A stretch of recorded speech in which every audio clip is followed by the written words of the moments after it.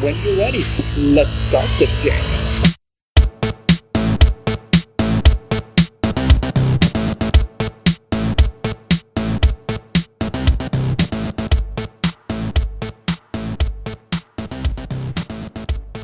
Welcome to Unstacked and Let's Unwind with New York Times and international bestselling author Madeline Martin.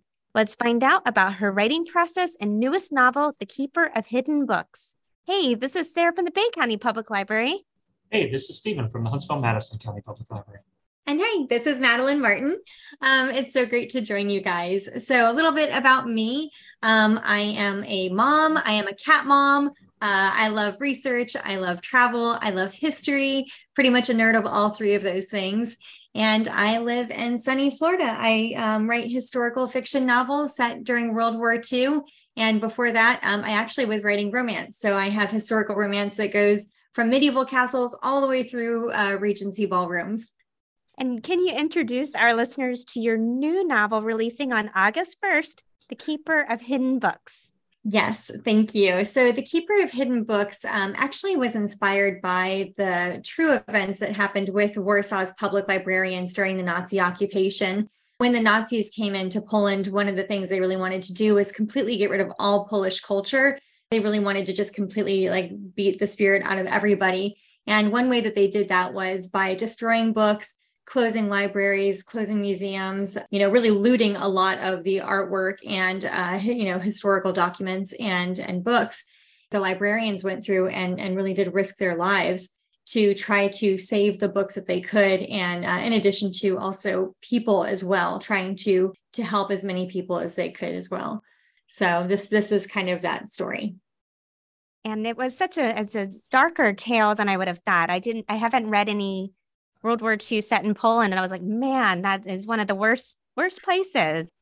Yeah, it was, it definitely, the research was really, really very difficult just because there were so many horrible things that I read about. I really did try very hard not to focus on being gratuitous or really expanding on too terribly much of the cruelty. But the most important thing that I had really wanted to shine through was the ferocity of that Polish spirit, the way that people never stopped fighting, the bravery that really did come through despite those horrible times and the risks that people faced. How do you go about balancing the historical accuracy of what your research finds with the creative liberties that are required when you're writing these kind of stories? So because I do love history so much, I really do try so hard to make sure that I stick as true to history as possible. I've never really been one of those authors that will tweak a plot or tweak history to conform to my plot. It's really kind of the other way around. So I do about 10 months worth of research for this particular book. I read, I used about over 100 nonfiction books. I went to Warsaw for 2 weeks and did research and ended up with over 15 spiral bound notebooks that were completely filled with handwritten notes. And so it is difficult at some points to be like, okay, what unfortunately cannot be included and what can be included. So it isn't so much the difficulty that I have in balancing the fact and fiction, because ultimately my protagonist ends up being fictional and the people around her end up being fictional. But a lot of the personalities, a lot of what they've gone through, and a lot of really what makes those people at their core and the things that happen to them are really all based off of actual things that I've read about in my historical research. The hardest part is figuring out what parts of the history are maybe a little bit too intense as far as getting a little bit too wordy and, okay, I'm going into a little bit too much detail here. And what really is important for me to keep in there, especially covering the war as its onset in September 1939, going all the way through May 1945. And the fact that you do such a deep dive into your researches, especially the firsthand accounts, is one of the reasons why I love your writing. Mm-hmm. Is there any true stories that you stumbled across where you were like, I have to weave this somehow into the plot? Well, honestly, the whole angle with the librarians really was the biggest part of that. So I knew that I'd wanted to write about Poland, and the funny thing is because my family is from Poland, from the 1800s, came to America. So I always wanted to learn a little bit more about my heritage. Although now knowing that my family's from Poznan and researching Warsaw, it's kind of like saying my family was from North America, but they're American and the other ones are Canadians. It's like such a huge difference between those two. But so I knew I wanted to write about Poland, and especially because the Polish resistance was one of the most organized ones during World War II. And so I thought, oh, this is really incredible. I mean, they even had like an underground judging, like an underground court system that would actually try people in absentia. And then they had an execution crew who would go and actually execute those people who were convicted of Nazi cruelty and just really atrocious, horrible things like corroborators and that kind of thing. So, I mean, this was a very, very they had the underground schools and everything. So I knew I wanted to incorporate that. And I had this whole idea of like two POVs. It was going to be Janina and Zofia. And I was halfway through writing that book when I found those amazing documents that the librarians had recorded of their efforts in saving books and having a hidden warehouse and having these like secret libraries and when all the libraries were closed. And I didn't even think about it. I threw everything out that I had written, although it did hurt. And I completely started over from scratch. And I just started writing that book, The Keeper of Hidden Books, as it was. And this one is also very, like, it starts with action. Like, I feel like your other two titles, you just kind of ease into it. You learn the setting. And this one, you're like, you're going from the get-go. Yeah, I had to because there was no room. Yeah, that makes sense. Yeah. So obviously you, as you said, you just threw a whole bunch of the stuff out and started over. What is that writing, editing process like normally for you? So, and I always start off with a really detailed plot. Like I know, I always like to joke that I'm so type A. I'm Times New Roman 12-point font. And so I really do like to have a very, very detailed outline of everything that I know is going to happen. So it's almost chapter by chapter. So, and I do the same thing with my characters. Before I write anything, I always have to have my characters completely plotted out. And so, it was really hard because when you have two POV characters, they can offset one another really well. And Sophia's character was actually a little bit harder, but after I got rid of Janina's character as a POV character, I had to really soften Sophia up a little bit more so that she wasn't, too harsh on the page without that offset. So, I mean, I really had to go back to square one and completely rebuild this entire book before I could even actually start writing it. So fortunately, my publisher was very nice and let me have an extra month because I needed it. So kind of expanding on that, how do you approach crafting those complex and empowered female characters in a historical setting? And thank you for saying that. So one of the most important parts of building a character for me is the research that goes into the entire country beforehand. So I don't just research. I actually don't even draw up my character until right before I do my plot. I usually really do about 10 months worth of research before I even really draw up my characters. I'll have an idea of what I may want them to be. But when I start digging into my research, I don't just look at the World War II setting. I look at the entire history of the country. And from that is really where I sort of get a feel for my character. What have they lived through? What have their parents and maybe their grandparents lived through? Because we really are the sum of all of those parts, right? And so they are no different. And so in formulating these characters, like for example, with Sophia's character, being in Poland, they were occupied by Russia for over, 120 years. They had just gotten their independence after the Great War with the Treaty of Versailles in 1918. So when the Nazis came and occupied in 1939, they had just celebrated 20 years of independence. And then even after the Nazi occupation, the Soviets occupied them until 1990. They didn't occupy them, but they were still, in charge. And so, looking at Zofia being Polish, knowing that these generations of people before her had fought for freedom, and she was really almost like in this bubble of freedom, right? Her and her friends had been born in this tiny little section of freedom and centuries of occupation. And so, of course, I thought, okay, well, she's going to be rebellious and a little feisty. And so she is atypical for most of the characters that I usually end up creating, but it really is appropriate for, I believe, what she's grown up with. She was a fun character to read. Thank you. And you traveled to Warsaw with your mom for the research component. And all of your other titles are in different areas. So The Last Bookshop in London, of course, is London. The Librarian Spy is Portugal and France. What was your visit to Poland like? And do you travel often for your research? So going to Warsaw was really amazing. After when the Nazis left, they destroyed a lot of the buildings. And so like 85% of Warsaw was destroyed. And so they took all these remaining pieces of these buildings, like these large chunks of rubble, and they rebuilt buildings with the new framing the old. So think of it almost like a citywide jigsaw puzzle, right? So it was really incredible to get to go there and see all of that rebuilding and how successful they were in doing that. And then also we were staying in Old Town. And whenever I go to a place, again, history nerd here, the first thing I like to do is go to my maps and I type in museums and I get to see what everything. Oh my goodness, there were so many museums within less than a mile of me. So it was really incredible getting to go. Like they had the Uprising Museum, for example. I spent 3 days in the Uprising Museum and my mom was a trooper. She hung in there with me the whole time. The food was amazing. I remember at one point, like they had this like kind of like gray, like khaki gray soup. And I was like, And they're like, oh, it's called sour soup. And I was like, And I thought, well, I have to try it because my characters would eat it. So I have to eat it. Oh my gosh, it was the best thing ever. We ended up eating it like I think every single day while we were there. And we had this amazing tour guide that I had hired to really, because when I do a lot of this research and I travel, I know what details I need to kind of fill in the cracks of my knowledge. And so I find these amazing private tour guides and I'll send them an email and say, oh, I really need this, this, this, and this. And sometimes they've come back and they've said, I think you know more about World War II in my country than I do.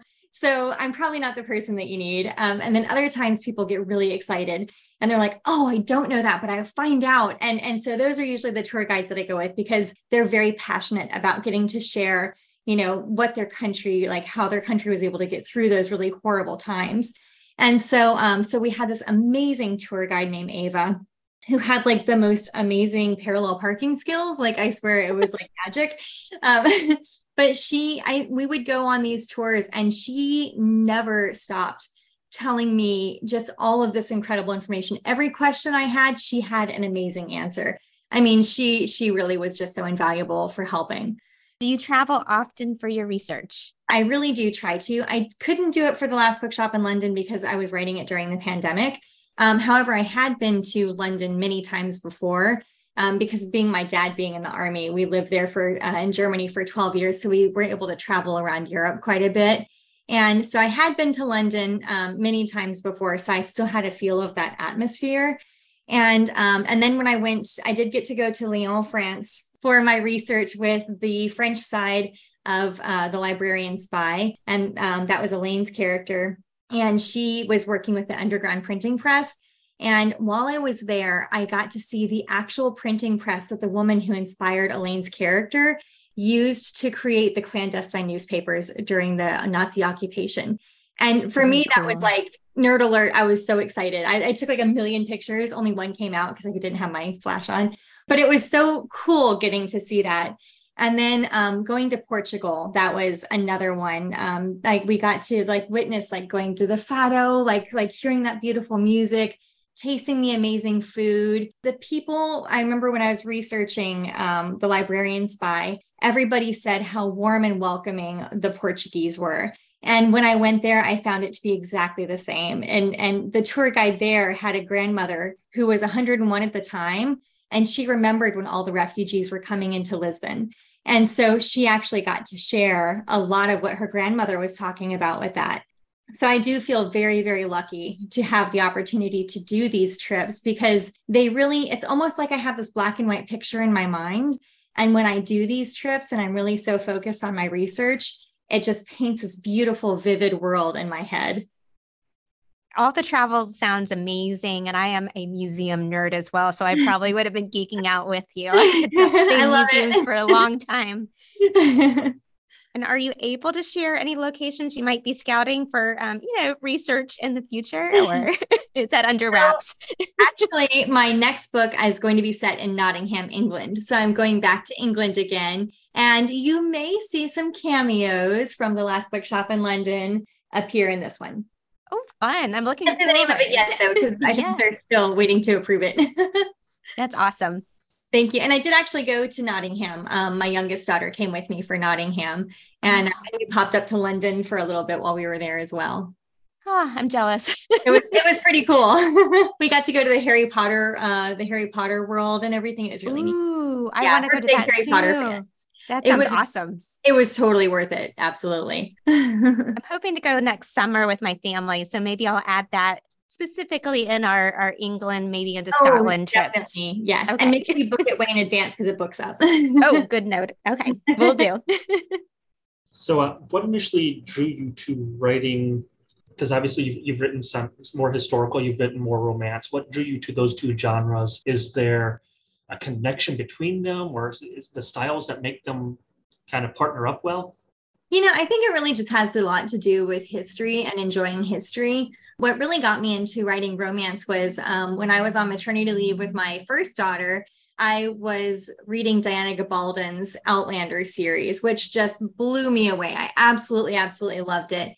And I thought, oh, how lovely to write a character who's like the brawny Scotsman and like this feisty English lass, And so I thought, oh, well, maybe I'll write a romance. And that sort of, I kind of went in that direction. It's funny because I feel like with writing historical romance, it almost sort of paved the way unintentionally for me to write historical fiction, because I never really settled into one particular time period in history with my romance. I was writing like the 1700s originally. And then I thought, oh, well, what about medieval? So I researched medieval for a year, and then I wrote medieval. And I thought, what about Regency? So I researched Regency for a year. And then once I started writing historical fiction, I realized, oh my gosh, it's the research. I just really love the research. And so I really do feel like I have sort of found my niche with writing historical fiction, because I get to completely nerd out on all these nonfiction books and museums for like 10 months. And then remember that I have a deadline and frantically get it done in time. Unless, of course, I start over, then I usually need a little more time. And you mentioned earlier the underground press in The Librarian Spy, and it plays a role, again, in The Keeper of the Hidden Books in a different way, underground press. Can you share a little bit more about how the underground press plays a cool, just plot device? Yeah. So, I mean, the underground aspect of all of the Polish resistance really was so integral to fighting back. So, they had book production where the Nazis were destroying these books. The Poles were still making books, and they had these secret little ways of being able to actually still publish books. So they would write the publication date like it was published before the war had come out. So if it was ever found, they wouldn't know that it was a new book. They would assume that it was published in 1938. And they had a certain little symbol that they used. And I don't remember what it is off the top of my head, because now, of course, I'm researching a new book. So my head is crammed with all that Nottingham facts and everything. And they did have all of these publications as well. So these the underground newspapers were there to not only offset all of the disinformation that Germany was trying to spread, but it was also trying to encourage people to join the resistance, because the larger they could make their resistance, the greater power they had to fight back. And sort of on that note, so my book comes out on August 1st.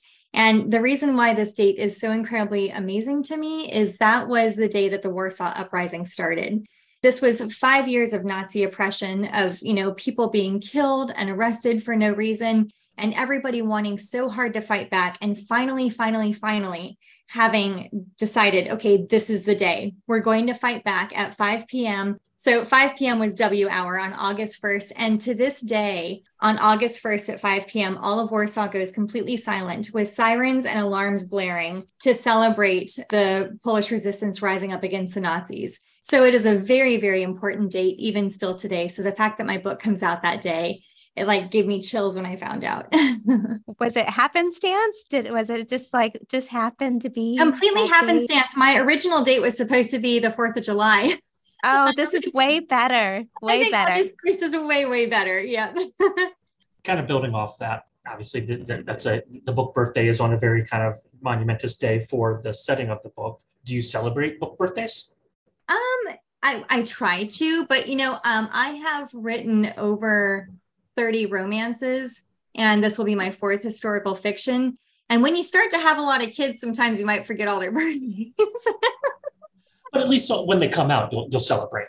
Oh, absolutely. Yes. Although I will say, usually release days are a little bit frantic, especially kind of gearing up for book tours. And then like, there's so many wonderful people who share the release. I want to make sure that I thank all of them, like on social media and everything. And so it does get a little bit busy, but there's always still some champagne and cake involved.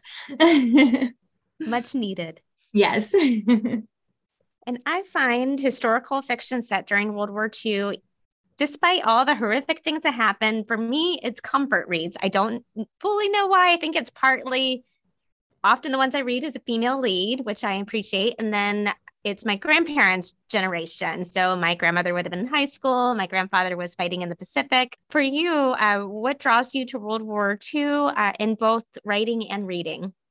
So, it's something that I've read way longer than I ever started writing, which is actually why when I decided to write historical fiction, I went with World War II, because it was sort of, that was kind of like my comfort. I would always go to that. And, for me, I think really what it comes down to is how brave people were back then. Like, I mean, it's so easy to say, oh, I totally would have done that.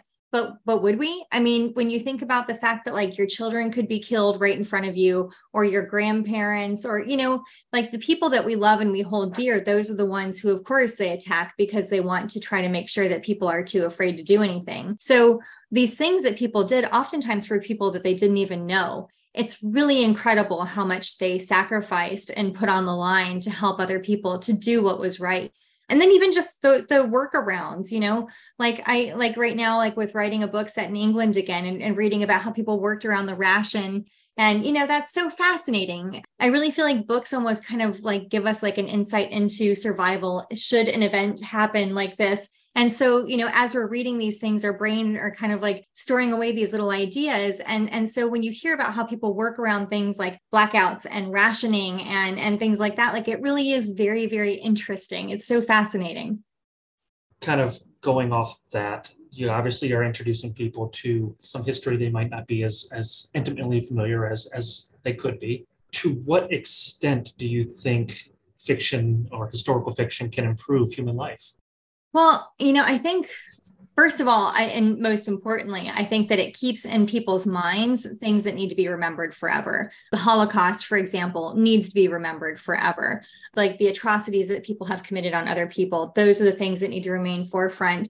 But I also think that there are so many heroes in history who really have fallen through the cracks, and they put so much on the line. And it's so wonderful to think that we can keep their memories alive forever through writing these historical fiction novels. Because not everybody's a nonfiction nerd like me and, wants to read all of the nonfiction books. And so I feel like historical fiction really offers a way not only to share these people with the world again, but to put them in their shoes and really share that full experience with them. So one of your characters is Marta Krakowska, who is a Polish author, and your lead, Sophia, loves her work. And they ask Marta a question. So I was going to ask you the same question. Mm-hmm. So how do you write such strong and powerful emotion? They always say like, write what you know, right? Mm-hmm. And so I have never lived during World War II. I have never been a Duke or a Scottish Highlander or a lady of a castle, unfortunately. But really, I think when they say like, write what you know, it really is like, I know what it is to have disappointment. I know what it is to have loss. I know what it is to have hope. And so really, even though I haven't lived through the situations that they have lived through, I know how I feel when I've encountered those specific emotions. And so it helps you learn the tune of that chord so you can pluck it. You know what I mean? Mm-hmm. I think that makes sense. Yeah, and you had two different answers even in your book too. So that was interesting. It was like, I don't know about that, or maybe this. Well, and also the answer that Marta Krakowska gives to Zofia is actually part of her learning process with her character arc as well. Oh, that makes sense. It makes sense.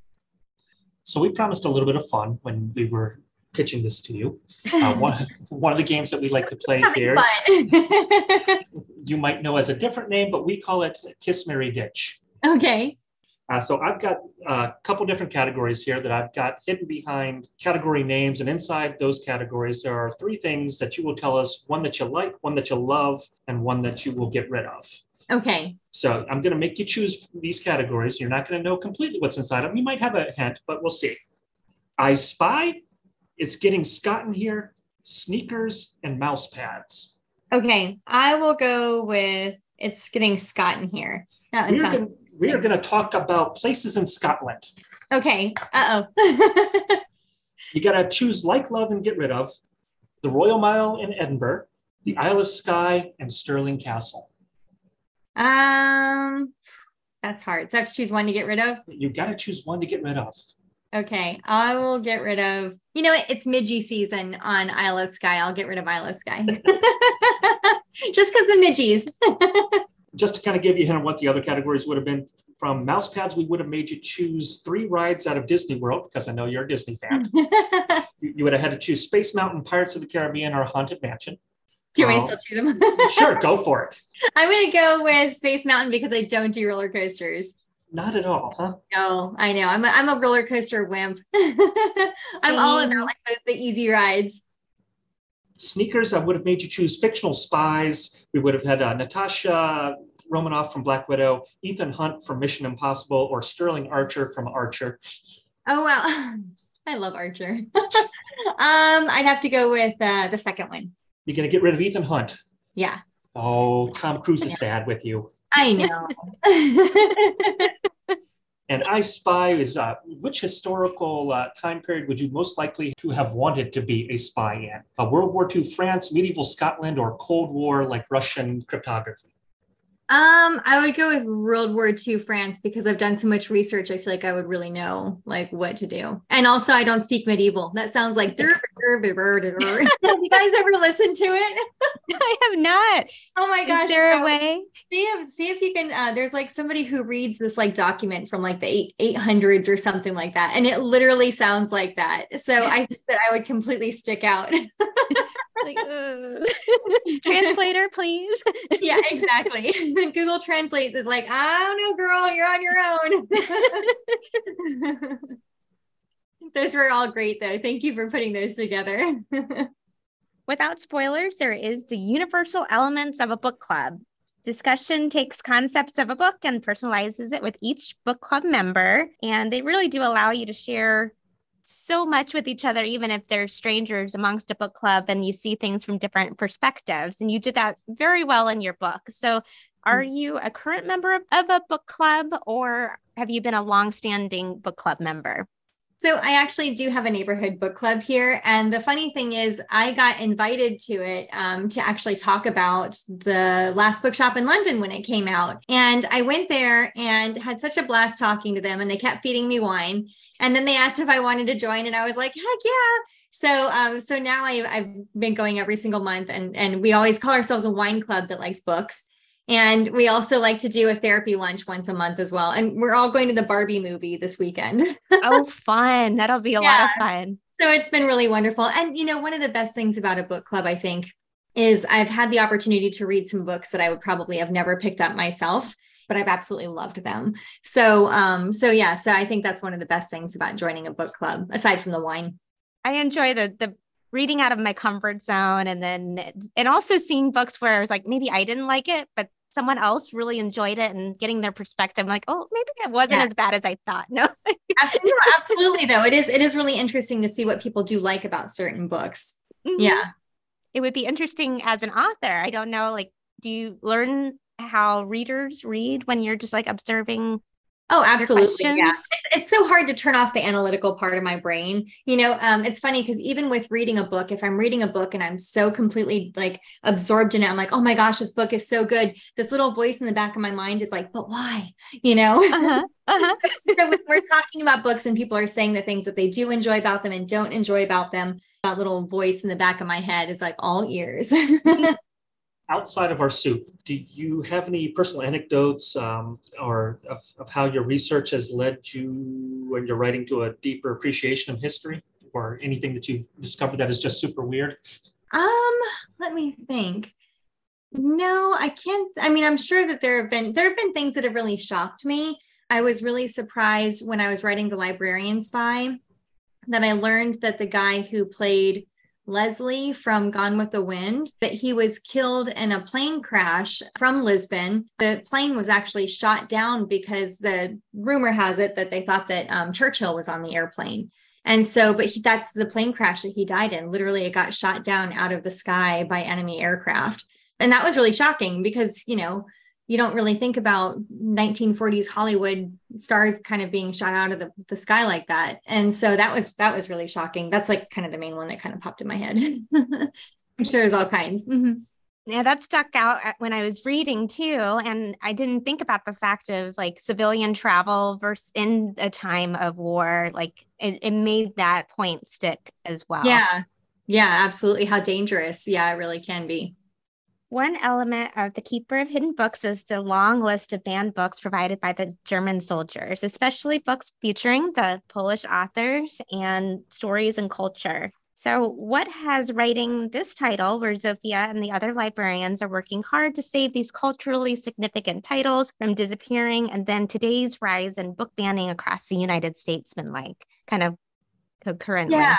And the interesting thing is I really was not even, I really am like such a history nerd. I really wasn't even thinking about the contemporary aspect of it when I was writing this book, because I really was just completely immersed in this time period when I was writing this book.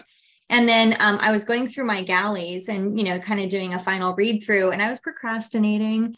And I had the local news pulled up, and I happened to read this article that was talking about this list of books that they were going to be banning for the upcoming school year.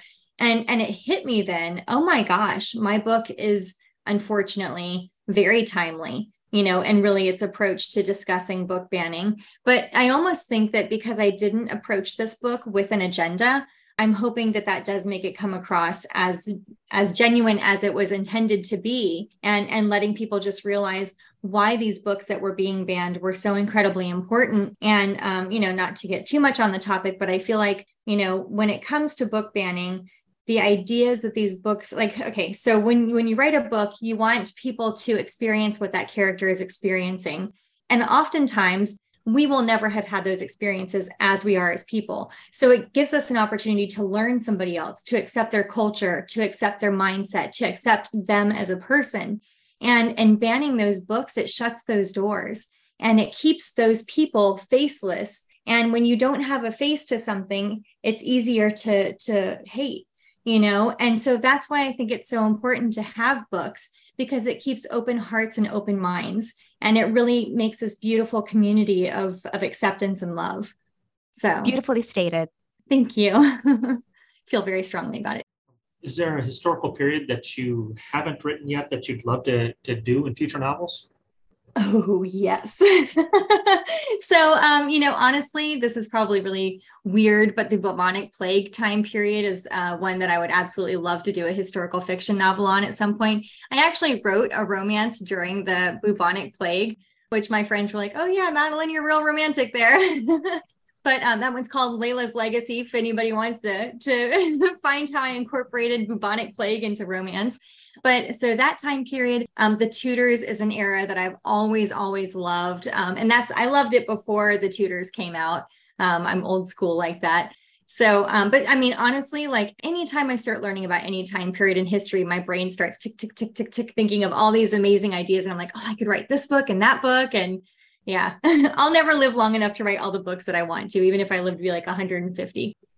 When you're writing, do you restrict your media diet in any sort of way? No, I listen to and read everything and do everything. But I will say that whenever I'm writing a book, it's like my mind is always open to things that could influence that book. For example, like if I'm watching a movie or something and I start crying, I'm like, I kind of like what I was talking about earlier when I read a book that I love, why do I love this book? So what about this scene is making me, so weepy? Like, what do I love so much about this scene? And like, how could I maybe like, replicate those feelings that I'm feeling like this in my book somehow? And I'm not talking like obviously like plagiarism, like stealing a scene or anything. It's just like, what about this is giving me the feels or whatever.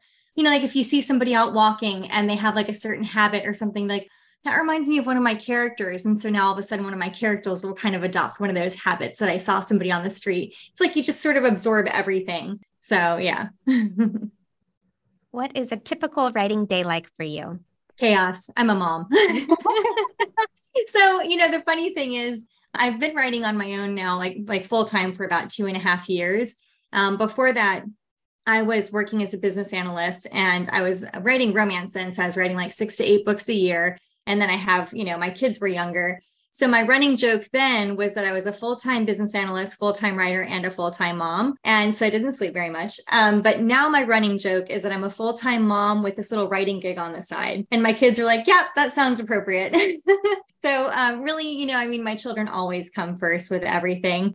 And sometimes that doesn't always leave a ton of time for me. And so I kind of just write in bits and chunks and pieces wherever I happen to have time. A lot of times that's like 4 o'clock in the morning. And then sometimes it's like, like 9 o'clock at night, which is about as late as I can stay up anymore these days. Well, it's very early to have your brain functioning. I'm impressed. I know. Thank you. Jumping back to the 6 or 8 books at a time, how many story kernels would you say you juggle at a time? So it's actually pretty shameful now. I only usually do 1 book at a time. I know it's not. I went from like 6 to 8 books a year with like full-time job. And now that I'm writing full-time, it's like 1 book a year. But I will say that like with my historical fiction, it is definitely very labor intense with how much research I put into them. And so I really do just I pretty much just give myself over for an entire year into one of my historical fiction novels, which is why the research is so incredibly thorough. But I love it. And is there a nonfiction title that you would pair, like if you were to recommend to someone who reads your book that is about the Polish history in World War II, is there one that you're like, this one was amazing and you should read this? So there was one really amazing one, but I don't even know if it's something that would be readily available for people.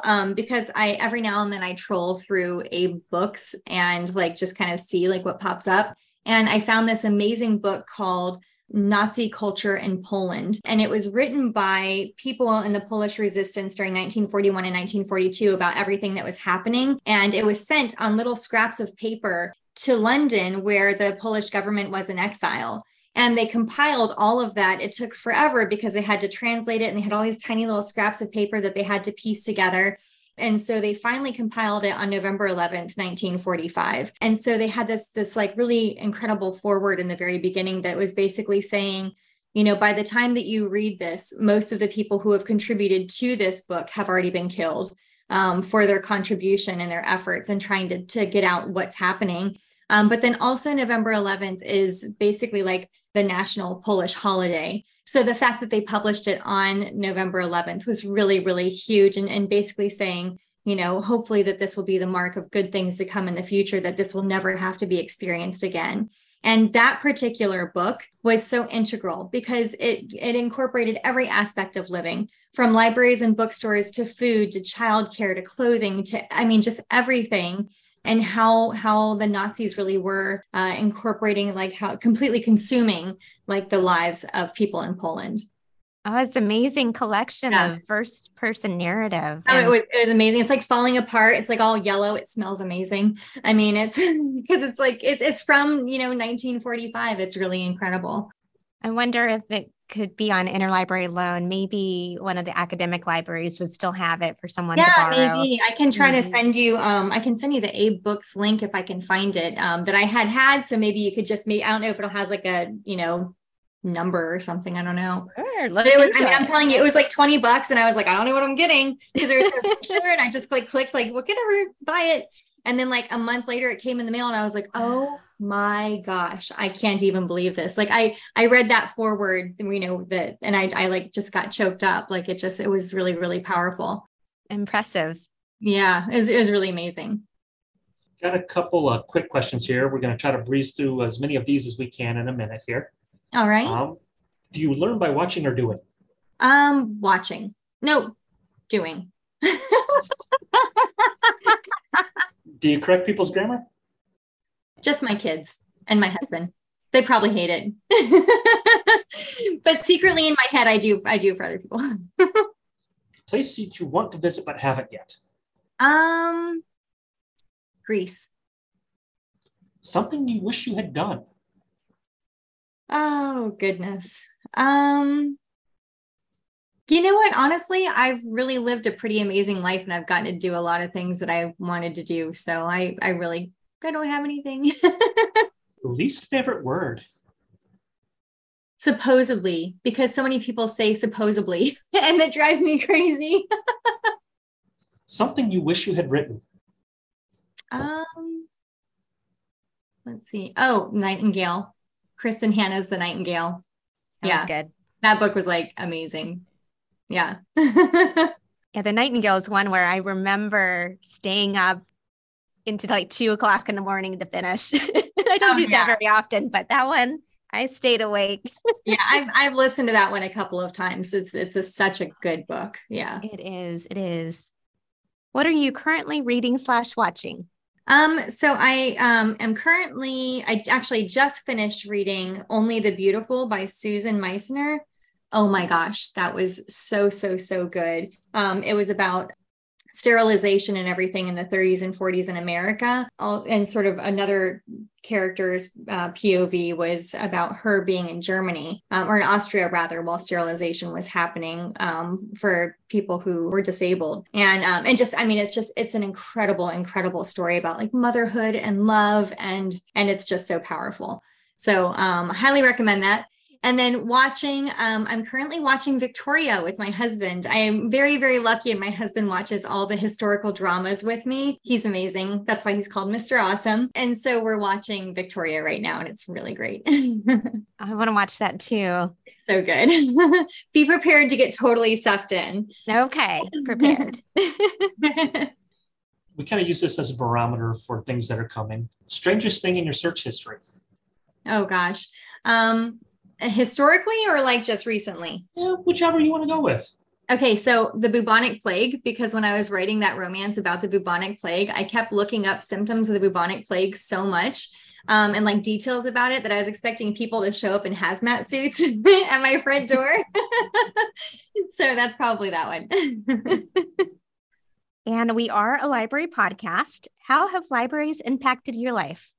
They have been a huge impact in my life. I was an Army brat, so I was constantly moving around every 4 years, and I've become a lot more outgoing as a person because of that. But when I was younger, I was painfully shy. And so every time I would move to a new place, I had a really hard time making friends, especially when they were not military bases, when they were like set places where everyone had their same friends since birth and everyone kind of had their cliques. And so I would always end at the library.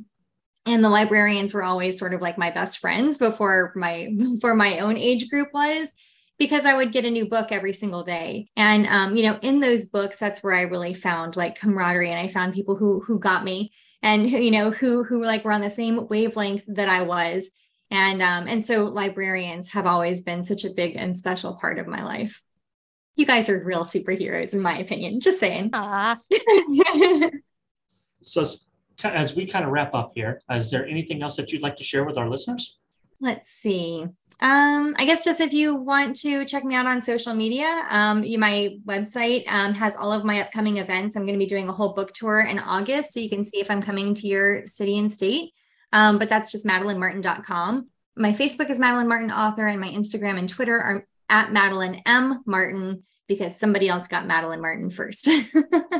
But aside from that, I'm just really grateful that you guys had me coming here and chatting with you today. This has been so fun. No, thank you. I've enjoyed all of your books that I've read so far. I've just read the 3 historical fictions, and they've been wonderful. And fun side note, so the way I got started in reading your books is we had a library program, and usually my position, I host programming. And so one of my friends did a presentation on shorebirds, and we were waiting for it to begin. And so we were just chatting about books we were reading. And so she had recommended The Last Bookshop in London. Aww. And I started that, and I was like, oh, I am hooked. So it was a fun way to discover you. Thank you so much. I really appreciate that. Thank you so much, Madeline, for joining us on Unstacked. The Keeper of Hidden Books will soon be available in the library collection for checkout. It can also be purchased at your favorite bookstore and online vendors. Check out her website, MadelineMartin.com. That's MadelineMartin.com. Stay safe and read, my friend. It's good for you. Bye. Bye.